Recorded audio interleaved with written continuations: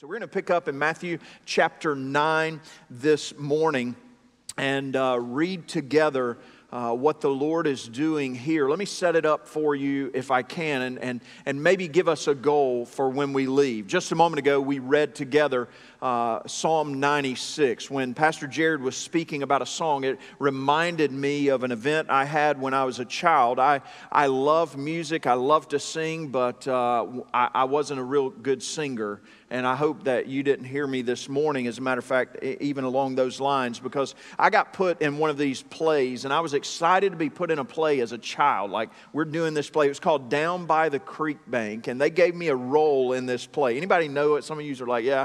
They gave me a role in this play that actually had a song in it, and I was terrified when I'd already said yes, I'm in. My mom coerced me into doing that, and so when I found out it was a song in it, I was like, this is crazy. I kid you not. You ever heard anybody sings monotone? I mean, like really monotone? That's my singing then. And I had just a wonderful lady to bring me to her house. My mom, she sat down on the piano. She would hit the note and she would sing this little lick in the song and different notes. And she said, okay, you sing that. And I'd be like, da, da, da, da. And that's the way I would sing. I mean, it was just like that. And finally, she got so frustrated, she just hit one note and she said, just match this note. She said, I'm going to hit it until you bring out of your mouth what you hear out of this piano. And she kept hitting it, and I just, it was like I couldn't even hear. And she kept hitting, and she said, it's a little low. And finally, I hit the note that she was hitting. And I couldn't believe it. I was like, that's the same. And it was just like this light came on. And so she was showing me exactly what it was that I was supposed to hit. This morning, we're in a section in Matthew's gospel where Matthew is closing a section about Jesus' ministry. As a matter of fact, it started back in chapter 4, verse 23. Some of you remember way back then where the Bible says Jesus began to go all over Galilee, teaching in their synagogues, preaching the good news of the kingdom, and healing every disease and sickness. You've spent the last week studying Jesus' ministry of preaching and teaching and healing, and now we've come to the end of that section of Mark's gospel, and today, the end of Mark 9 is a transition into Mark 10, where Jesus is going to send out. And so what Matthew does last week and this week in your study is he has given us once again a summary of Jesus' ministry, his healing ministry last week, that the King is here and he has authority over all disease, he has authority over demons, and he has authority over death. He is the King, and he's given us a taste of the eternal kingdom. Somebody say amen. You've seen it. Jesus, when he was on the earth, we got to see what eternity is going to be like. Like disease can't stay when he's there. Death has no authority when Jesus was there. And we got a taste of that. We also got a taste of his teaching over the last months and weeks in your study of the Gospel of Matthew. Well, today, here's what he's doing. Matthew's hitting that note. He's saying, let me show you what Jesus did. He's hitting the note over and over. I'm not at a piano. I'd hit it just so you could hear it. And he's saying, here's your model. Match it. Church, if you have come to know Jesus, like over all of these weeks in your study, over all of Jesus' ministry in Galilee, he has done this ministry and he said, believe in me, trust me, follow me. He wants you to have faith in him. I'm the King. I'm giving you a taste of the kingdom. Now do this kind of ministry. And Matthew is going to show us a summary of Jesus' ministry, and then he's going to show us what we are to do. So he's going to summon his disciples at the beginning of chapter 10, and he's going to send them out after he gives us the summary. So I want you to know two things today. When you walk out of here in just a moment, I want you to know what is the model of ministry that we are to pattern our lives after, and what is the mandate of ministry that Jesus gives us. What is the model that he gives us, like hitting that middle C on the piano. This is what you match, church. Do this. And then he's going to give you the mandate to actually do it. Hit this note, church. So he's going to show us that on this Mission Sunday. It's a great place to be in the Gospel of Matthew. Let me invite you to hear the reading of the Word of God. I'm going to begin in Matthew chapter 9, verse 35, read through verse 15 of chapter 10. Let's go together.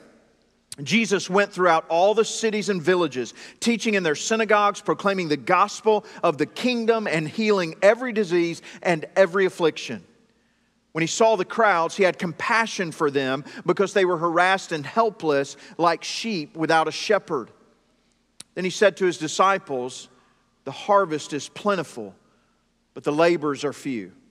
Therefore pray earnestly to the Lord of the harvest to send out laborers into his harvest." And he called to him his 12 disciples and gave them authority over unclean spirits to cast them out and to heal every disease and every affliction. The names of the 12 apostles are these: first, Simon, who is called Peter, and Andrew his brother, James the son of Zebedee and John his brother, Philip and Bartholomew, Thomas and Matthew the tax collector, James the son of Alphaeus, and Thaddeus, Simon the Cananean, and Judas Iscariot, who betrayed him. These 12 Jesus sent out, instructing them, "Go nowhere among the Gentiles and enter no town of the Samaritans, but go rather to the lost sheep of the house of Israel and proclaim as you go, saying, 'The kingdom of heaven is at hand.' Heal the sick, raise the dead, cleanse the lepers, cast out demons. You received without paying, give without pay.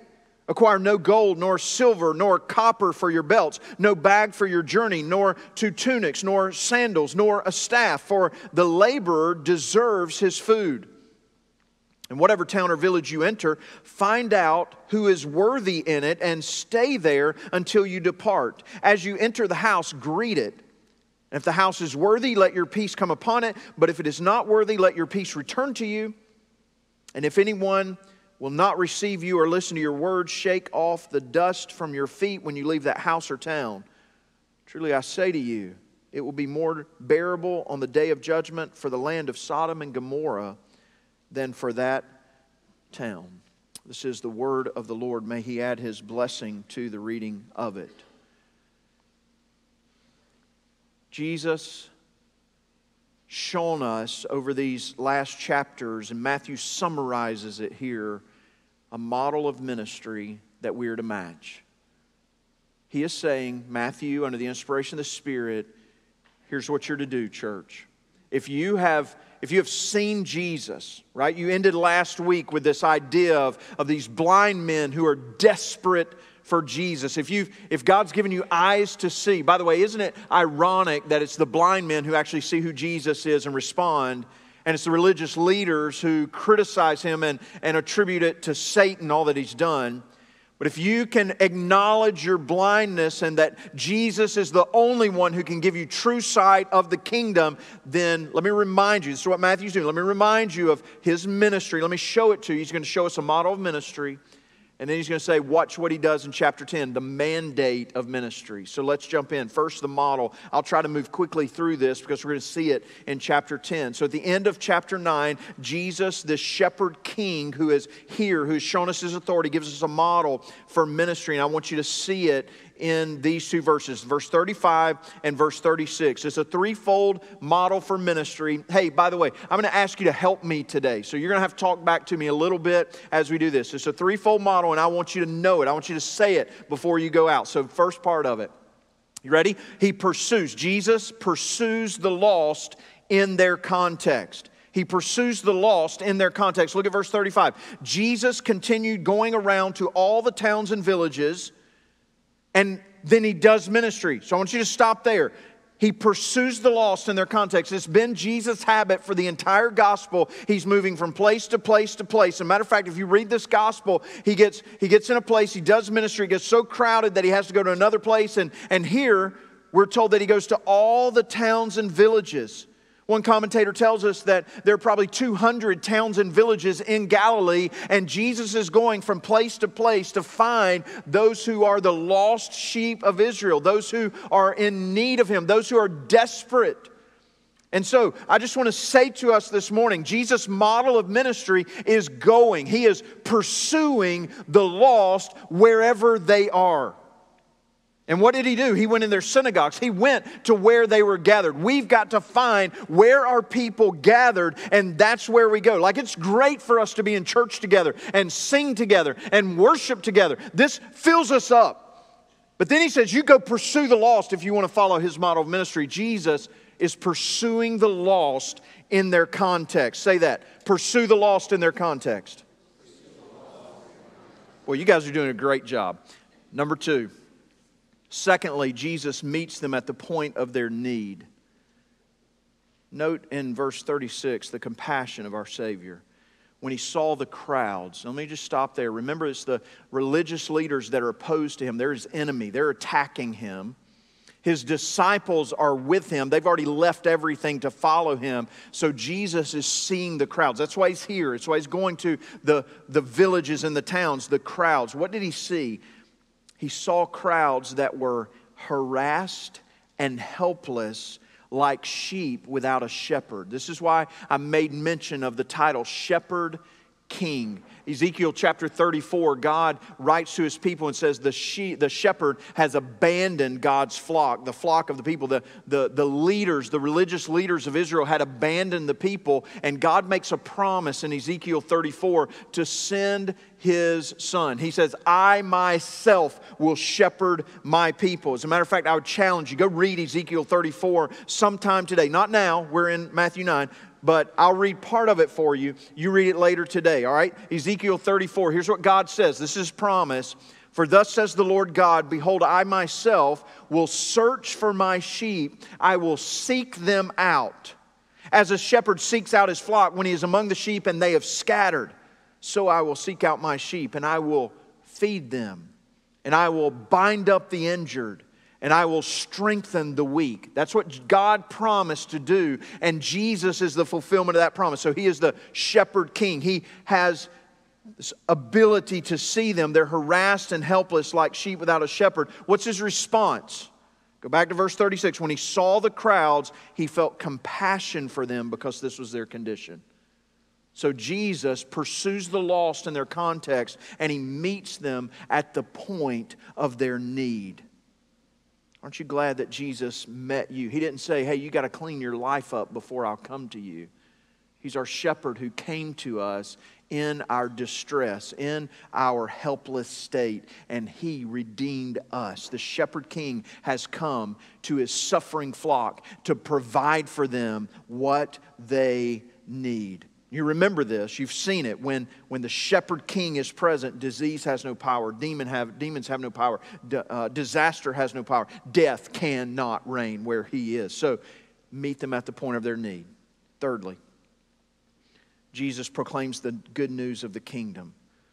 Look at verse 35. At the end of that verse, we read the first part. What was he doing? He was teaching in their synagogues and proclaiming the gospel of the kingdom and healing every disease and affliction. So here's his threefold ministry. He's teaching, he's proclaiming the gospel, and he's healing. This is the ministry of the shepherd king. It's the model for those who follow after him. So it's a threefold model. Matthew is ending this section the same way he began it. Jesus is teaching, proclaiming, and healing. And now at the end of this section where we've seen the ministry of our King, he reminds us, here's what Jesus is doing. He's teaching, he's proclaiming, and he's healing. What do you think we are to do? We're to do the same kinds of things. So notice Jesus' reaction when he sees this crowd. He says he has compassion on them, but his compassion leads him to say some things. And so look at verse 37 at what he says. Then he said to his disciples, those who have already left everything and followed him, those who he's holding this model up for, he says, the harvest is plentiful, but the laborers are few. Now, I know that many of you have heard that all of your life. You've been in this text. You know what Jesus has said, you know what he's going to say after this, but I want you to stop for just a moment and reflect on the comparison that Jesus is trying to draw us to, a comparison between the harvest and the laborers. Now, I don't know if you've been around farming in your life. I spent most of my life without any experience of farming. I grew up in South Carolina, but it was not around farms. It was in the suburbs of Greenville, South Carolina. So I was around more of it's hard to call that big city. It's not a big city at all, but it's more city living, if you will.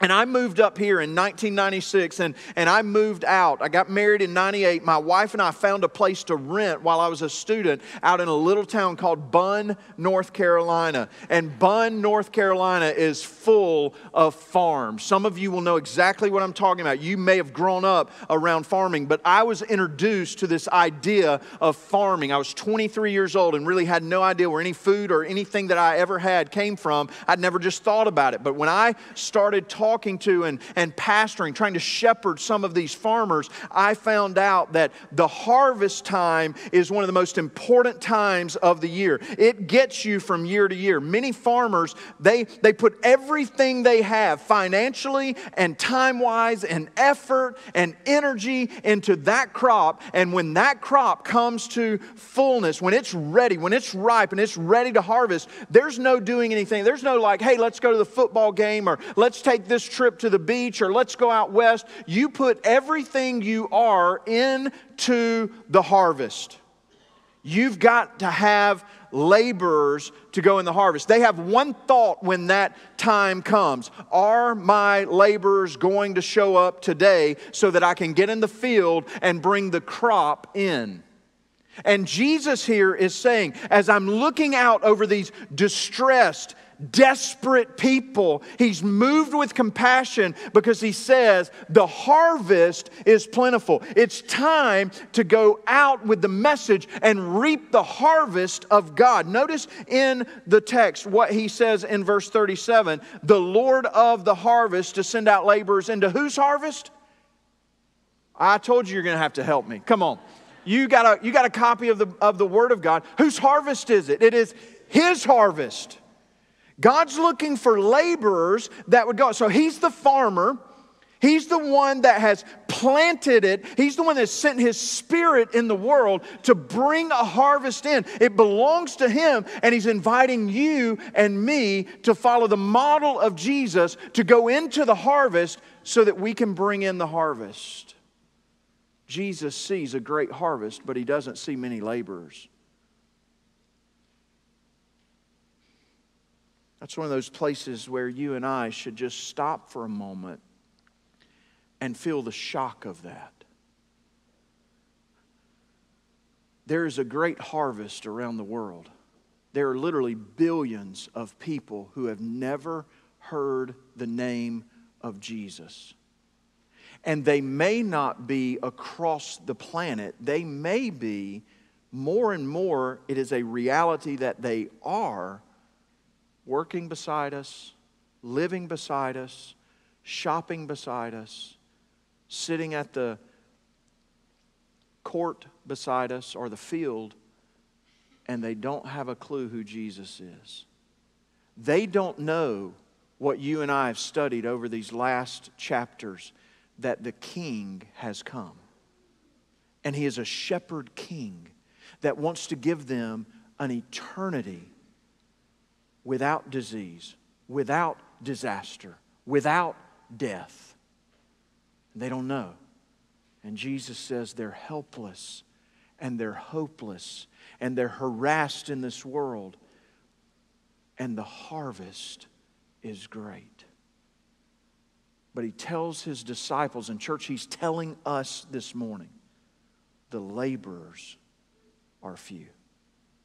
So Jesus has given us His model. When He was walking on the earth, He showed us what ministry looks like. Now He's shown us what the field looks like. What's next? He gives us the mandate. The mandate of Jesus' ministry starts for us right here. And it's not a difficult mandate.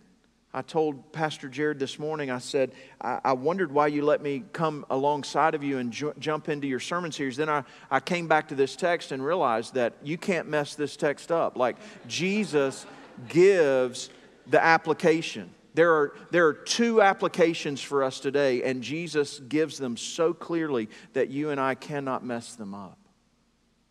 And they're so simple that you're going to say, man, I know that. But church, so many times you and I say we know that and then we walk on because it's going to cost you everything if you actually follow these two principles. And Jesus is going to give them to you. If Jesus looks around and says to us, hey, there's a harvest in Morrisville.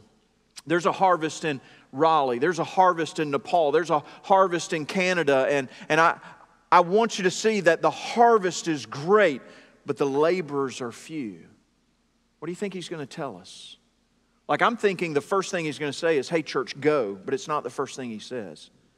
And I don't want us to miss Jesus' priority today, because He says something before He says go. He gives us a clear mandate that I don't want you to miss. There are two applications to this text, and they are the mandate of Jesus in our lives, because He has now seen the harvest, and He looks to His disciples and He says, that is great. Somebody's got to get out there. Somebody has to go and reap what is out there in the world right now. So what does He say? I think He's saying go, but He doesn't.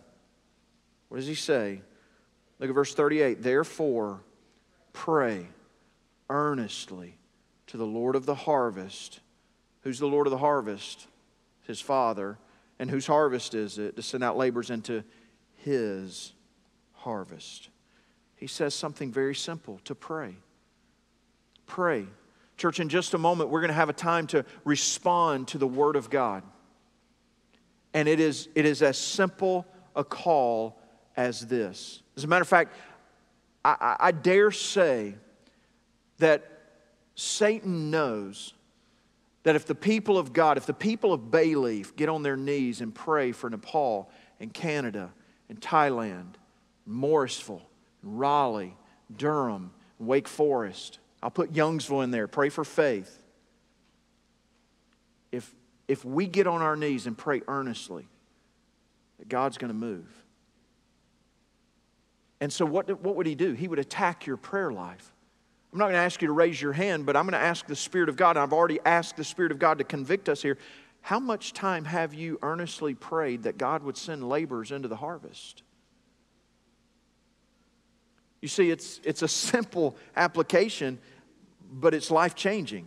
Like, this is what Jesus is saying for us to do. He is finishing His ministry. He is getting ready to send them out, and He's giving instruction. The first thing He says is pray that God would send out laborers. Bayleaf, here's my challenge to you. Would you risk it this morning? That when we respond in just a moment, you would get on your knees and pray, God, send laborers to the harvest. Send laborers with Stephen Madsen in Morrisville that would be willing to drive just a little longer to get to church so that we could reach the harvest in Morrisville.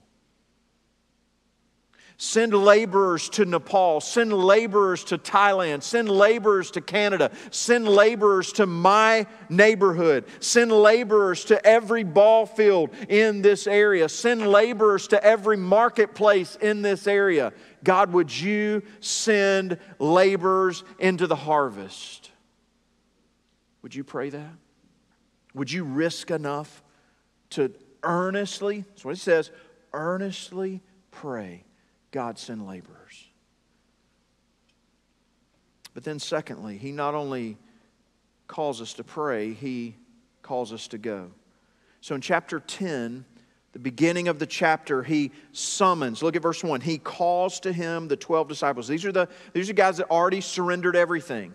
So this is Bayleaf, right? So if you're a guest here today, God's summon for you is to come be a part of His kingdom. Like, He wants you to know that He has power over disease and disaster. If you've not responded to the summons of God to come and trust Him, that's His call. Would you come today? Would you speak to a pastor right after this and know that your sins could be forgiven? Your hopeless state can be changed. That God would speak hope into it. He'll give you a future and a hope, and that's because of Jesus Christ. But church, most of us in this room, I dare say, have responded to that summons, And what Jesus is doing with us is exactly what He's doing with the disciples. At the end of His ministry here, He summed it up. Here's my model. Here's what I've done. Matthew's reminding us. And then what Jesus does is He summons His disciples to Him so that He can send them out.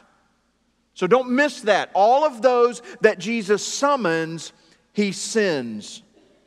Would you look at your neighbor for just a moment and say to them, if you've been summoned by Jesus, you are sent by Jesus? Just look at your neighbor and tell them that.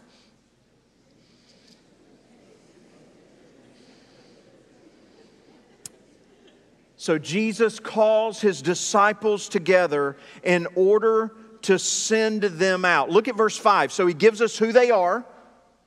By the way, He calls them disciples in the first part, and then in the next verse He calls them apostles. I love that Matthew's putting those together. I'll leave that for your pastor to get to you later, as I'm going to leave for the rest of it. In verse 5 through the end of this chapter, Jesus is going to give them instructions on what to do as they go. What I'm focusing us on this morning is the fact that He's telling them to go. So look at verse 6. He says, in verse 6, go to the lost sheep of the house of Israel. Some of you are getting caught up there and say, well, He said not to go yet to the Gentiles or to the Samaritans. That's because of this moment. After Jesus goes to the cross, He is buried and raised again on the third day. He will tell us in Matthew 28 this exact same thing, except then it's not just go to Israel, it's go to the nations. It's the same thing that Paul's going to tell us in Romans chapter 1 when he says, I am not ashamed of the gospel of Jesus Christ, for it is the power of God unto salvation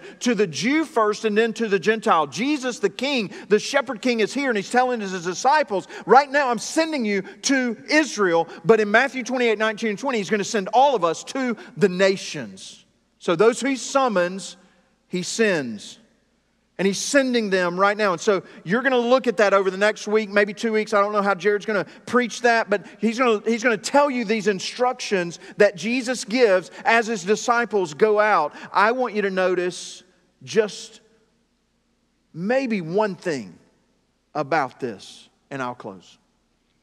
And that is that His sending them is to do the ministry model that He has taught them. So He's hitting the note, match this, match this. Now He commands them, here's what you're to do. Here's your ministry. After you pray, God send. Guess what God does when we pray that? This is why some of you won't pray it this morning. You're afraid He's going to send you. God, I'll go if I don't have to give up anything. God, I'll go if I can stay in my neighborhood and if I don't have to move, if I don't have to change my church, or some of you, if I don't have to change my Sunday school class, Lord, I'll pray that You'll do that. I don't want to plant a new Sunday school class to reach other people that are coming in. I don't want to have to go to Nepal, but Lord, if You'll send others, just send us more seminary students, they'll go to Nepal. God very well may send you. But let me just remind you, He's shown us in all of these chapters, chapter 4 through chapter 9, what the King and His kingdom is about. And if that does what the Spirit wants to do in you, it is this: you're not made for here anyway. Like, let go of this life so that you can pray, God, send laborers in the harvest. But if you grab on to this life, then you can't even pray that, much less go, much less hear His call to go. Now, let me be clear. Some of you, He may be sending you to your neighbor. He may have put you in your neighborhood for this reason, to be His missionary there. Some of you, like when you pray that, God's going to answer that prayer. Like He will answer the prayer if we'll pray, God, send out laborers. And it may be you. So if it is you, if it is your neighbor, or if it is Nepal for you, or if it is Canada for you, or if it is wherever for you, if it is Morrisville for you, how do I do ministry? Well, He's already given us the model. Aren't you glad Jesus gave us the model? And so that's what He's going to command to them. I want you to see it, and then I'm done. It's a threefold model, and I want you to know it. For those He summons, He sends. And what He does, He says, pray and go. Here's the threefold model. Number one, pursue the lost in their context. Would you believe Jesus says exactly that? Verse 6, go to the lost sheep of Israel. Go find those that I've lost. Remember Ezekiel 34, my sheep have been scattered. They're like sheep without a shepherd. So here's what he tells you, church. Go find them. Here's what you're doing. You're going into the context of lostness. And for many of us, that is next door. For some of us, it's the marketplace. For some of us, it's our job. For some of us, it's our home. I want you to see. Here's what Jesus is calling you to do. In this temporary world, He wants you to see your home as a missionary outpost. Can you no longer see yourself as just a member of Bayleaf Baptist Church, but a missionary of the Shepherd King? Which means your home now is a missionary outpost. It means your job and the marketplace are mission fields. I'm a missionary whenever I go to the marketplace. I'm a missionary whenever I go to my job. I belong to the King, and I'm going to follow His model of ministry, so I'm going to pursue the lost wherever they are. If Jesus, the Shepherd King, has come to heal and redeem the lost, then what do you think He wants His church to be doing? To go pursue the lost. So I want you to say it before we leave. Pursue the lost in their context. Say that with me. Pursue the lost in their context. Where? In their context. Wherever you find the lost, go to them. Secondly, practice Jesus' compassion. Look down at verse 8. He says, heal the sick, raise the dead, cleanse the lepers, and cast out demons. Now note this. He's saying go to the diseased, the dejected, and the demon-oppressed. Those who are outcast. Those who nobody else will love. That's who you are to go to. Some of you, I hear you saying it right now in my head. Pastor, we can't heal the sick, and I certainly can't raise the dead. No, the authority from Jesus, the King, was given to the disciples for that mission in Galilee. But remember this, your pastor said it to you again last week. Their greatest need was not their disease. If they healed that disease on this earth, then they died of something else. When Jesus raised Lazarus from the dead, Lazarus died of something else later. Our hope is not in this life. So when we get to their despair is not primarily in their physical need. We meet them in that physical need so that we can show them your greatest need is eternity is coming. Is that Jesus, Psalm 96, is going to judge the living and the dead. When He returns, we will all stand before Him. So you go pursue the lost, and church, here it is. Practice the compassion of Jesus. Would you look at those around you? Find those who are suffering. Find those who are dejected, who are harassed and helpless like sheep without a shepherd, those who are desperate, and meet them in their suffering. Identify with them. Ask Jesus to give you His compassion so that you could look around you and say, Jesus, who is hopeless and helpless? Who is harassed? And can I come alongside of them, step into their need, step into their suffering, that I might show them the hope of the gospel? That's the call. So, pursue the lost in their context. Practice the compassion of Jesus. Say that one with me. Practice the compassion of Jesus. Thank you. Thirdly, you already know it. You've guessed it. Proclaim the kingdom of God. Proclaim the kingdom of heaven. Look at verse 7. He says, proclaim as you go, the kingdom of heaven is at hand. That was the message of John the Baptist. It's been the message of Jesus, and it is to be the message of His disciples until He comes. The kingdom has touched us on this earth in Jesus Christ. He's shown it to us. He's given us a taste of it. And now He says, you proclaim there's a greater kingdom that has already come in Jesus. There's a greater kingdom that is coming because He has risen and He has ascended to the Father and preparing a place for us so that He can come back and show us fully that kingdom. The Shepherd King is here, and He's seeking the lost, and He's inviting you to be a part of that mission. Will you join Him? So, Bayleaf, it's really simple. Pursue the lost in their context. Practice the compassion of Jesus. Some of you today need to be praying, God, not only send laborers into the harvest, but some of you need to be praying, Lord, give me compassion for those that I work with, for my neighbors, because I kind of look at them and I just look over them and I ignore them. Give me the compassion of Jesus. You practice the compassion of Jesus. And thirdly, proclaim the kingdom of heaven. Say that one with me. Proclaim the kingdom of heaven. He gives instructions that I'm not even going to get into because I need to call you to respond. Pastor Jared will clear up everything next week that I messed up. But he gave me something so simple that I really just want to call you to it. If you have not responded to the summons of the King, then today that's our invitation to you. Would you put faith in the Shepherd King who came to meet you in your suffering? If you're desperate, if you're suffering, we have pastors that'll be right here at the front. When we respond in just a moment, we're going to sing. There'll be a pastor here. Meet us here. Afterward, you can go through those doorways down a hallway to a place called Discover Bayleaf. We'll be glad to meet you there. If you don't know Jesus, that's our call. Church, if you know Jesus, then those He summons, He also sends. And our call as He sent us is to pray and to go. Pursue the lost. Practice the compassion of Jesus. Proclaim the kingdom of God. Let's let the Spirit draw us to be that kind of a people. Stand with me. Heads bowed and eyes closed. I want to pray for you, and then we're going to sing together. And I want to ask you to respond. If you need prayer this morning, there are people that are right here at the front to meet you for prayer. If you just need to talk to a pastor, then you come. You can meet us at a little room, Discover Bayleaf, right after or right now. Church, it's time for us to get serious with the Lord. He's given us the model. It's like He's hitting the note on the piano over and over, and He's saying, just match this. Just follow the model. Jesus gave it to you. What do you need to do to follow that model? Father, be with us this morning that we respond to your word.